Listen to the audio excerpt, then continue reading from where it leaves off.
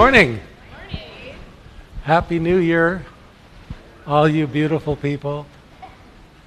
I've told you before, I don't really like you looking at me. I get very nervous about that, but I love looking at you. So it makes it it makes it worthwhile just to look into your faces. You guys look good at the end of 2017. I think you're going to have a good 2018. It's going to be a good year. Hey, I have a question for you. Have you ever been someplace where everybody seemed to understand it was appropriate to speak quietly, except for one person that apparently didn't get the memo and was speaking way too loud? My wife and I celebrated an anniversary years ago, and we went to this wonderful little romantic restaurant up in the mountains. Fireplace, candles on the table. It's really all the diners were speaking quietly, and the servers spoke very quietly, except for one guest sitting a few tables over with a lady friend. And he was speaking at a volume like he was in a noisy football stadium. And he was spouting his philosophy of love and relationships. My wife and I didn't want to hear anything he had to say, but we heard every word because he just kept talking, and it made it hard to concentrate on anything else. I bring that up because all of us have a voice like that we've all heard, and it never stops talking. And if we listen to it, it makes it hard to pay attention to anything else. And I'm talking about the voice of discouragement. Voice of discouragement. If you ever struggle with discouragement in your life, you ever battle with discouragement in your life, you picked a great day to come to church at the end of 2017, because Nehemiah chapter 4 is probably the greatest chapter in the Bible that deals with how to silence the voice of discouragement. I don't know if you make New Year's resolutions, but I'm praying that when we leave here today, we won't make a resolution. I pray every one of us will make a New Year's declaration that from now on, when the voice of discouragement speaks, we're just going to stop listening. We're not going to listen. Can't wait to get into Nehemiah chapter 4. Let's pray first, please. Father, we come to you at the end of 2017, grateful. You got us through the year, Lord, and for so many wonderful things happened in 2017, and there were probably, for all of us, some things that were some pretty big hurdles, yet you're faithful. You're always faithful. And Lord, life is such a gift.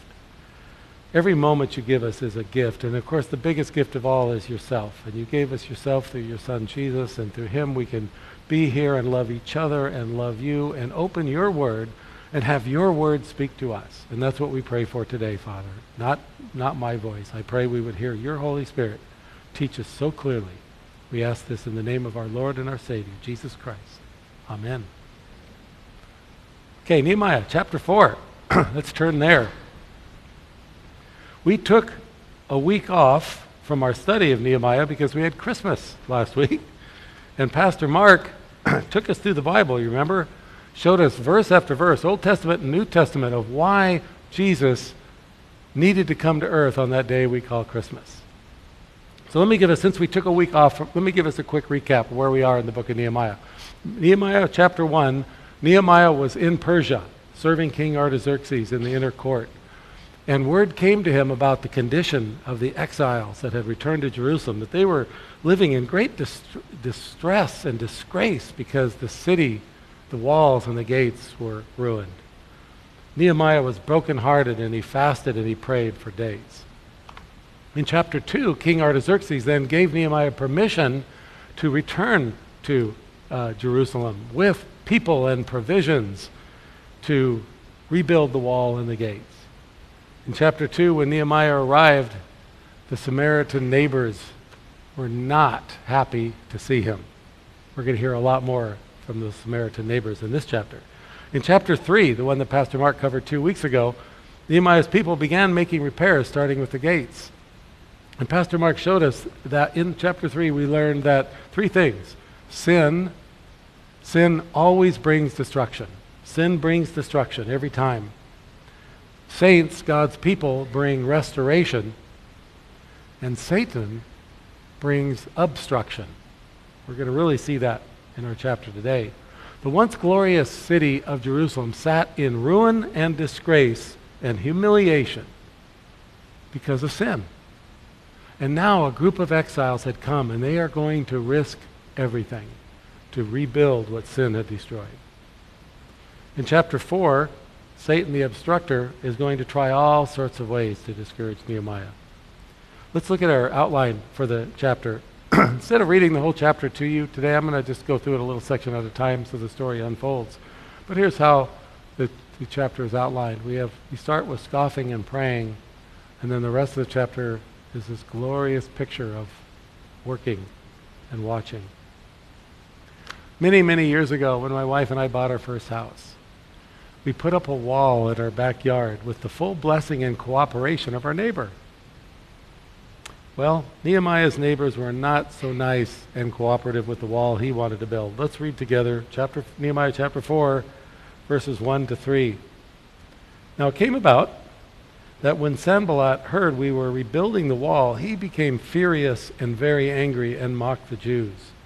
And he spoke in the presence of his brothers and the wealthy men of Samaria and said, "What are these feeble Jews doing? Are they going to restore it for themselves? Can they offer sacrifices? Can they finish in a day? Can they revive the stones from the dusty rubble, even the burnt ones?" Now Tobiah the Ammonite was near him, and he said, "Even what they are building, if a fox should jump on it, he would break their stone wall down." Thanks for that, Tobiah.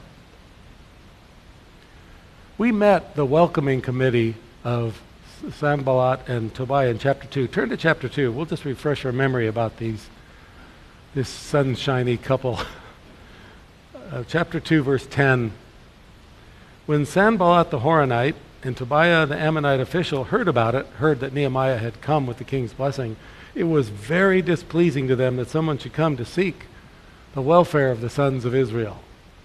So that's how we meet these two. Then look down at verse 19 of chapter 2.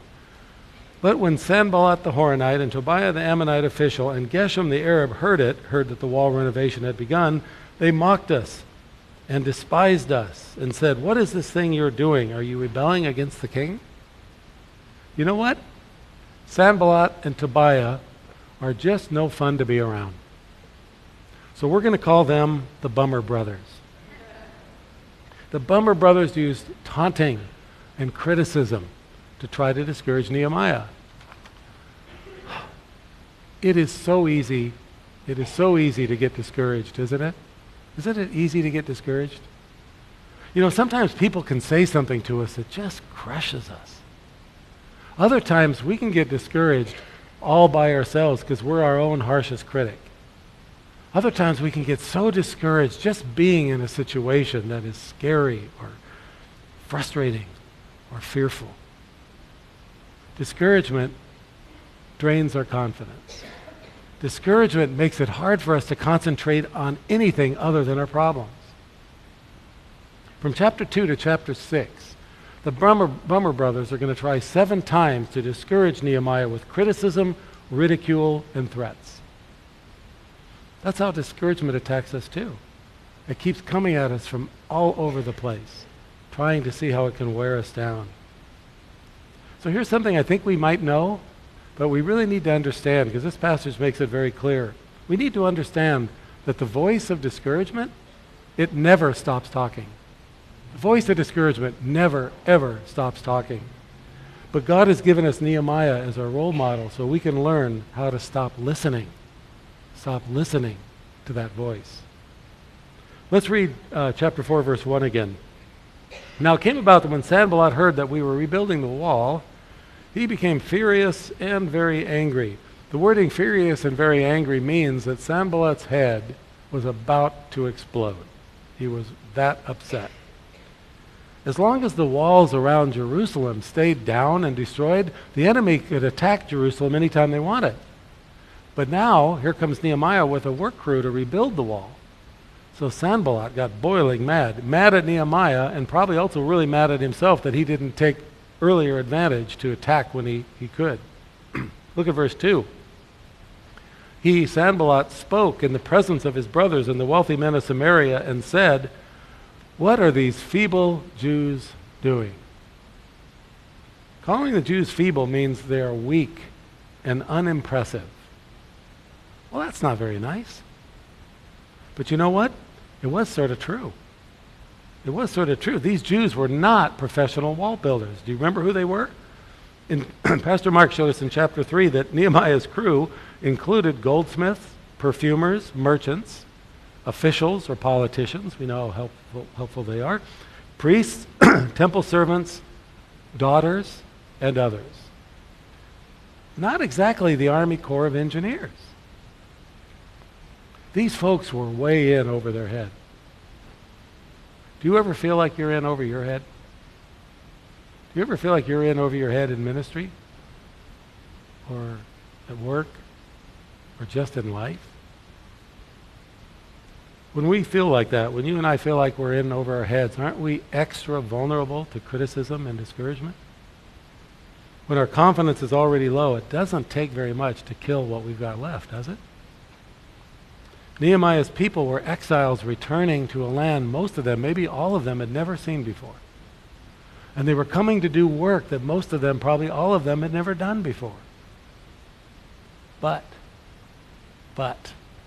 what happens when the feeble trust in the Almighty? What happens when the feeble trust in the Almighty? When we, the feeble, trust in God the Almighty, we become undefeatable. We become undefeatable. 2 Corinthians 12, 9-10 will be on the screen. You know this passage, but it mirrors exactly what Nehemiah is going through when Paul wrote, "And he has said to me, my grace is sufficient for you, for power is perfected in weakness. Most gladly, therefore, I will rather boast about my weaknesses," plural, "so that the power of Christ may dwell in me. Therefore, I am well content with weaknesses, with insults, with distresses, with persecutions, with difficulties, for Christ's sake. For when I am weak, when I am feeble, then I am strong." Our God is so good.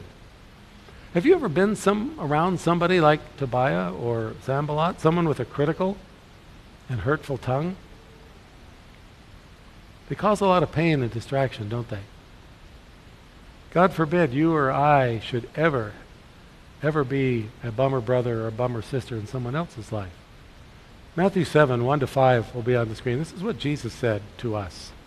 He said, "Do not judge, so you will not be judged. For in the way you judge, you will be judged, and by your standard of measure, it'll be measured to you. Why do you look at the speck that is in your brother's eye, but do not notice the log that is in your own eye? Or how can you say to your brother, 'Let me take the speck out of your eye,' and behold, the log is in your own eye? You hypocrite, first take the log out of your own eye, then you will see clearly to take the speck out of your brother's eye." You know, before you or I can even have a critical thought about someone else, their flaws that we think we see in them, Jesus tells you and me we got to address the big flaws in our own lives first. Galatians 6:1, another wonderful passage where Paul writes, "Brethren, even if anyone is caught in any trespass, you who are spiritual," meaning you who have dealt with or are dealing with that log in your own eye, "restore such a one in a spirit of gentleness, each one looking to yourself so that you too will not be tempted." If we are put in a place where we do need to correct someone else, we must do so with the knowledge that we are just as capable of committing that sin that the other person is committing. As followers of Jesus, you and I, we're called to be men and women of kindness, not criticism. Gentleness, not judgmentalness. You and I are called to be light, not a dark cloud in somebody's life. You want to see something interesting? Of course you do. That's why you came to church. Let's look again. Let's read again the bitter biting barbs of the Bummer brothers, okay? Chapter 4, verse 2. What are these feeble Jews doing? Are they going to restore it, the wall, for themselves? Can they offer sacrifices? Can they finish in a day? Can they revive the stones from the dusty rubble, even the burned ones? Okay, Sanballat starts off by just mocking the Jews. But then he says, can they offer sacrifices? Can they finish in a day? Now he means, do these Jews think they can offer some kind of ritual sacrifice to their God and their God's going to miraculously build the wall? So now Sanballat is mocking God. Look at verse 3. Now we meet Tobiah, the wannabe stand-up comic. Now Tobiah the Ammonite was near him, and he said, he'd probably been working on this joke all day long, even what they are building, if a fox should jump on it, it would break their stone wall down. I have two problems with Tobiah. First, his joke isn't that funny. Secondly, he made a huge mistake with his punchline. Did you see that? Look again what he said, verse 3. If a fox should jump on it, he would break their stone wall down. Do you see his mistake? Tobiah refers to the wall as their wall, as if the wall belonged to the Jews. Whose wall was it? Yeah, God's wall, God's project. Tobiah was making fun of God's building project. So here's a question for you and me I've been giving a lot of thought to. Do I ever criticize one of God's building projects? You know, Ephesians 2:10 says that each believer, every believer, is God's handiwork. So, if we criticize another believer, we are criticizing one of God's cherished, beloved work projects. Something for us to think about, isn't it? Now, King Artaxerxes gave Nehemiah his full permission to rebuild, so Sanballat and Tobiah had no authority at all to stop the work. All they could try to do is discourage Nehemiah so he'd quit. That's what discouragement does. It makes us want to quit. You know, we too, just like Nehemiah, have the official blessing of our King, Jesus. So our enemy, the devil, has no authority at all to stop us from serving the Lord and doing the Lord's work. But the devil sure can try and will try every way he can to discourage us, get us to quit if he can do it. Here's something to think about. It'll be on the screen. I don't know if you've ever thought of this before, but this is really interesting. Discouragement is actually the opposite of faith. Discouragement is actually the opposite of faith. Discouragement causes us to believe the worst. Isn't that true? When you're discouraged, everything's just dark and bad. Discouragement causes us to believe the worst, but faith causes us to believe God. So while the Bummer brothers were mocking Nehemiah, what was Nehemiah doing? Let's read. He was praying. This is great. Look at verse 4 and 5. Here's what Nehemiah prayed. Hear, O our God, how we are despised. Return their reproach on their own heads and give them up for plunder in a land of captivity. Do not forgive their iniquity and let not their sin be blotted out before you, because they have demoralized the builders. Prayer is the antidote for the poison of criticism and discouragement. Prayer is the antidote for discouragement. Nehemiah let the Lord deal with his enemies so he could just stay focused on the work God gave him to do. Nehemiah's prayer might remind you of something David wrote about 500 years earlier. It'll be up on the screen. This is Psalm 38, verses 12 to 15. If you don't know this passage, it's a good one to mark and return to in the days that come. We all need this passage. Look what David wrote. He said, those who seek my life lay snares for me, and those who seek to injure me have threatened destruction, and they devise treachery all day long, just like Nehemiah was facing. But like a deaf man, I, like a deaf man, do not hear, and I am like a mute man that does not open his mouth. Yes, I am like a man who does not hear, and in whose mouth are no arguments. For I hope in you, O Lord. You will answer, O Lord my God. Wow. Like Nehemiah and like David, you and I must turn a deaf ear and a mute mouth to those that try to discourage us. We just need to do that. We need to trust the Lord to answer for us. The Bible does not say this is easy to do. The Bible says it's necessary to do. While Nehemiah stood strong in the Lord, you see in verse 5, the people were becoming demoralized. Demoralized means they were feeling dejected and depressed. Do you ever feel dejected and depressed? Nehemiah asked God to deal harshly with the enemy because of this. We need to understand that Nehemiah's prayer in this passage is actually prophetic. It speaks to the judgment that comes to all people, all nations that oppose the Lord. So we can't use Nehemiah's prayer here as the model for how we should pray for our enemies. Jesus gave us the model. It'll be on the screen for you. Matthew 5, verses 43 to 44. Jesus said, you've heard it was said, you shall love your neighbor and hate your enemy, but I say to you, love your enemies and pray for those who persecute you. As Jesus hung on the cross, surrounded by his enemies, remember, he prayed, Father, forgive them. Okay, how did God answer Nehemiah's prayer? Let's look at verse 6. Here's the answer to Nehemiah's prayer to deal with the enemy. So we built the wall, and the whole wall was joined together to half its height, for or because the people had a mind to work. Nehemiah asked God to take care of his enemies. And what does the all-wise God do? He answers that prayer by taking care of Nehemiah and his people. Has that ever happened to you? Have you ever prayed for the Lord to work with somebody or work with somebody in your life that is causing you a conflict? And the Lord, instead of working in that person's life, works in your life instead? Happens to me all the time.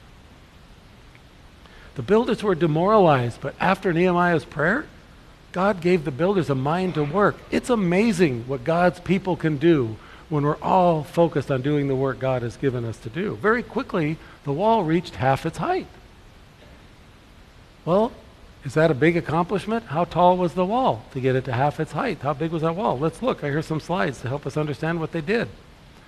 The finished wall, this is Nehemiah's wall as it looks today, the finished wall was about 40 feet tall. So building it to half its height, they got up to about 20 feet high. That's tall. Well, how wide was the wall? Next picture. The wall measured 8 to 15 feet wide with some sections over 20 feet wide. So it was tall, it was wide, but how long was the wall? One more. The historian Josephus records that the wall around Jerusalem was about 4.5 miles long. So the half-finished wall would have been about 20 feet tall, 8 or more feet wide, and 4.5 miles long. Wow. Look what the people did when they had a mind to work. This was an exciting but also very stressful time for Nehemiah and the people. They had done so much work, but there was still so much more work to do. Sometimes getting a project halfway done isn't nearly as hard as getting it all the way finished. Experience that in your own life with things you start? Okay, while the people were working on the wall, what were the Bummer brothers up to? Let's read verses 7 and 8. Now when Sanballat, Tobiah, the Arabs, the Ammonites, and the Ashdodites heard that the repair of the walls of Jerusalem went on and that the breaches began to be closed, they were very angry. All of them conspired together to come and fight against Jerusalem and cause a disturbance in it. Well, the Bummer brothers were getting very angry again. Apparently, Nehemiah's enemies had an even disposition. They were mad all the time. They were upset this time because their taunting only made the Jews work harder and better. The more the wall grew, the angrier the enemy grew. Just like with us. The more you and I grow in the Lord, the more angry our enemy, Satan, becomes. Ironically, the Jews were rebuilding the wall to protect themselves, but it was the very act of rebuilding the wall that brought the threat of attack. We see that God's people were united, but unfortunately, so were God's enemies. Look at verse 8 again. All of them conspired together to come and fight against Jerusalem and cause a disturbance in it. The neighbors put aside their own petty differences so they could unite against the common enemy, God and his people. They wanted to cause a disturbance. This means they wanted to create confusion. Satan loves to create confusion in the family of God. Primary weapon of his, create confusion. He does this by getting us to divert our attention to anything other than God. Christians get confused, and so do churches, when we shift our attention away from the Lord onto something else, anything else other than the Lord. Here's a question I want you to think about for yourself. When you get bad news, I imagine everybody in this room has received some bad news. When you get bad news, do you have a physical reaction to bad news? Do you feel it somewhere in your body? Do you your stomach? You feel it in your stomach? You feel it in your head maybe, or your neck? What do your emotions do when you get bad news? Do you suddenly feel very tiny? Do you cry? What kind of thoughts run through your head when you get bad news? Do your thoughts immediately go to worst case scenarios? Nehemiah was human just like you and me. He probably felt his stomach drop when he heard that the enemies were uniting to attack. He may have felt a wave of panic wash over him. Maybe his head filled with a lot of dark and bad images and outcomes. Whatever Nehemiah was thinking and feeling, Nehemiah did something ridiculously powerful that you and I can do too. Look at verse 9. Look what Nehemiah did. He got bad news, and in verse 9, but we prayed to our God. And because of them, we set up a guard against them day and night. But we prayed to our God. Wow. Nehemiah immediately brought God into the situation. Immediately. That's a brilliant power move. That's a brilliant power move. Bring God into your situation. Prayer is the best response to bad news. Prayer is the best response to bad news. Nehemiah faced a terrible situation with faith in a tremendous God. You know what Nehemiah believed? Nehemiah believed that God was in complete control of all the things he could worry about. Nehemiah believed God was in complete control of all the things he could worry about. Do we have a God like that? Do we believe that too when we get bad news, when we're in a discouraging situation, that God is actually completely and fully in charge of all those things we could worry about? So Nehemiah prayed, and then he posted guards. Dear ones, this is exactly what you and I have to do when we get bad news. We need to pray, and we need to post guards over our thoughts and emotions. If we don't guard our thoughts and emotions when we're getting bad news, we are going to get discouraged and defeated every time. Well, how do we post guards over thoughts and our emotions? Here are 4 ways. There are 4 guards that we can post, and we need all 4 of these. We can pray, read, reach, and remember. I'll explain what this means. First, prayer. Prayer is a powerful guard. Each time we start to worry, we need to turn that worry and the next worry and the next one and the next one and the next one after that into prayers every time. Discouragement becomes encouragement when we pray.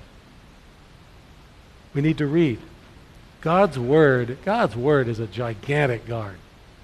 When we just start to feel afraid, when you start to feel that panic come over you, that fear start to come, whether it's in the middle of the night or in the middle of the day, we need to go to and read and reread scriptures that focus our attention on the truth of how powerful, faithful, and loving and capable our God is. If you don't have some emergency verses already marked in your Bible like some of us do, then just go online and Google Bible verses about being afraid. And you'll find a lot of good ones right there. And write them down. Keep them where you can get your hands on them. Third thing we can do is we can reach out to our brothers and sisters in Christ. Our brothers and sisters are steadfast guards. We need to reach out to each other for prayer, for comfort and encouragement when we're going through tough times. Makes all the difference in the world. And the fourth guard we can set is our memories. We need to remember. Our memories are mighty guards, just like Nehemiah. We need to remember God's past faithfulness. We must remember God's past faithfulness every time we face uncertainty in the present and in the future. Do you ever face uncertainty in the present and future and you forget all about the faithfulness God has been in the past? We can't do that. We must remember. Okay, it would be nice. It would be so nice if every time we prayed, our situation immediately improved. Wouldn't that be nice? You know, sometimes it does. And sometimes it doesn't. It got worse for Nehemiah. Not only was an attack coming, a united attack was coming, but now he finds out that his workers are feeling overwhelmed and exhausted. Look at verse 10. Thus in Judah it was said, the strength of the burden bearers is failing. Yet there is much rubbish, and we ourselves are unable to rebuild the wall. We need to understand, this wasn't just a construction project. There was over 140 years of rubbish they had to clean up too before they could get the wall finished. You know, sometimes in our lives, before you and I can finish the work the Lord has given us to do, He makes us aware of some old trash, some old rubbish we need to clean up in our lives as well. The worn out, exhausted workers believed that an attack would come before they could get the wall done. And you know what? This is exactly what the enemy was planning. Look at verse 11. Our enemy said, they will not know or see until we come among them, kill them, and put a stop to the work.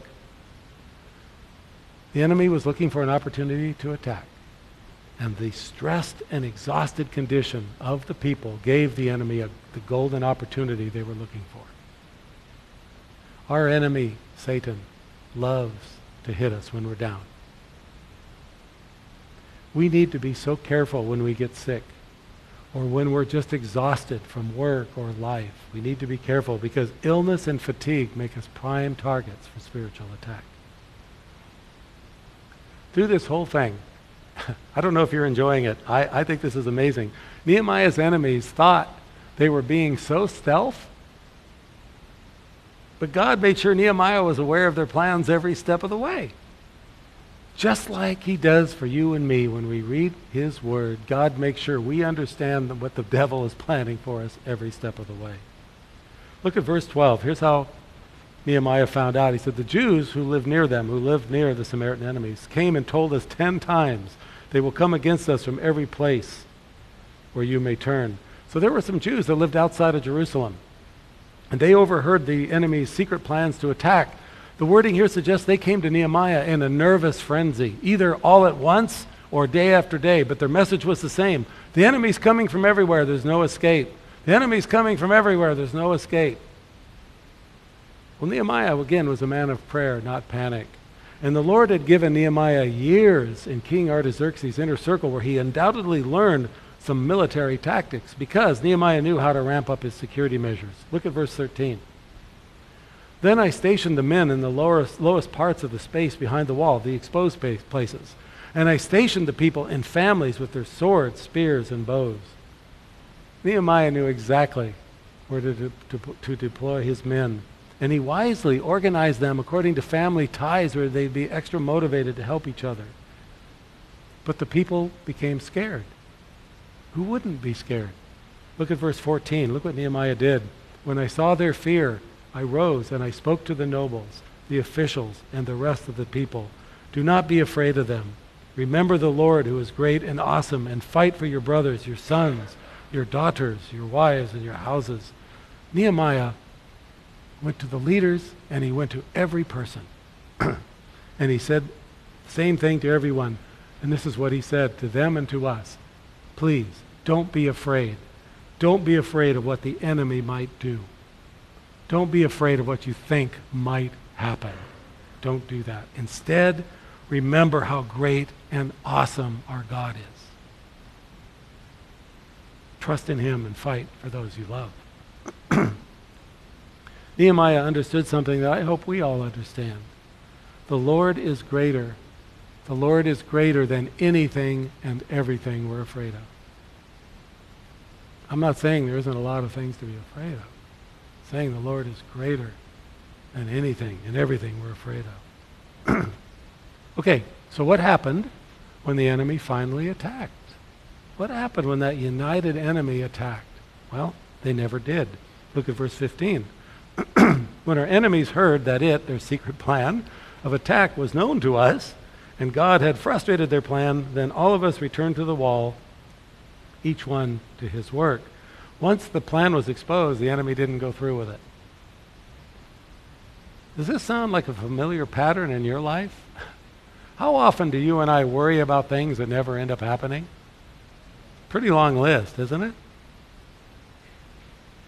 All this time, the Jews thought the wall would protect them, but as always, it was their Lord that was protecting them and protecting us.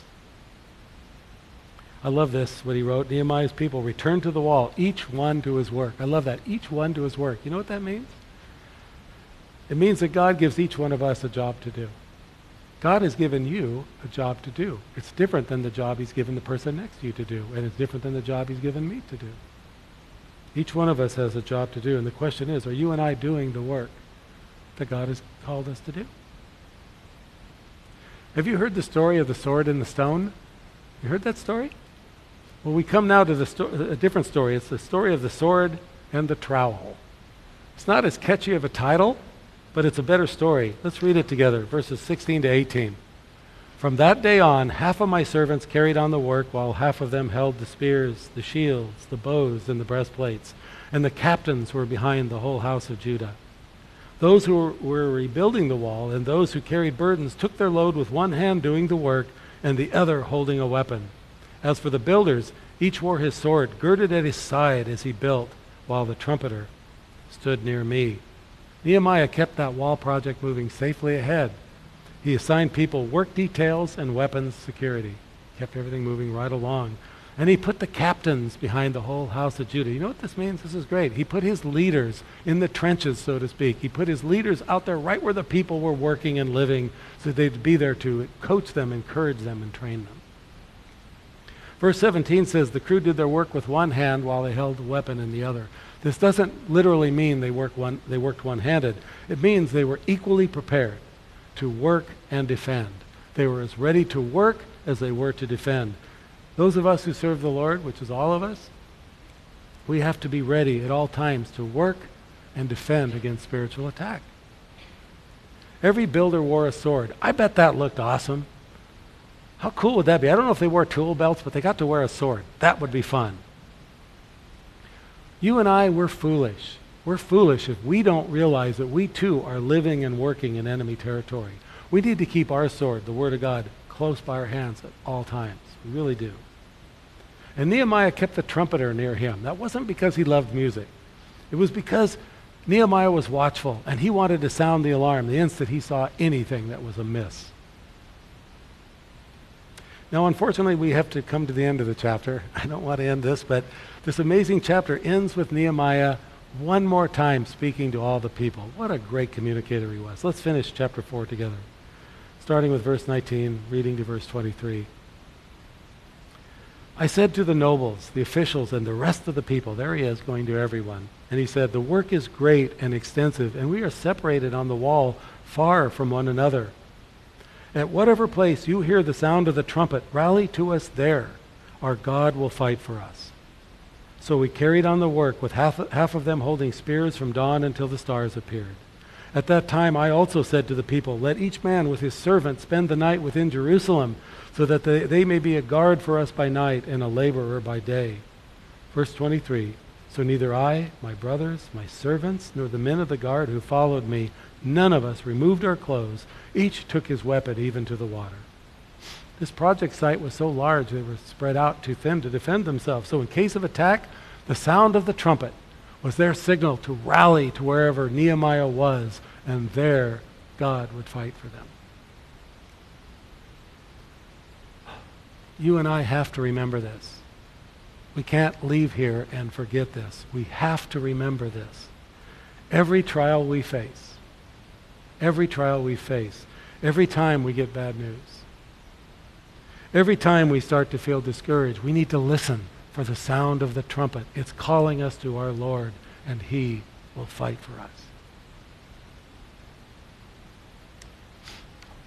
Nehemiah prayed, and he stayed watchful until the work was finished. Dear brothers and sisters, we do not get a day off in our fight against our spiritual enemies. We just don't.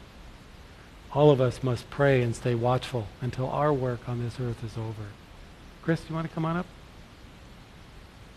Nehemiah chapter 4 gives us this message to take into the new year. Here's the message for 2018 and beyond.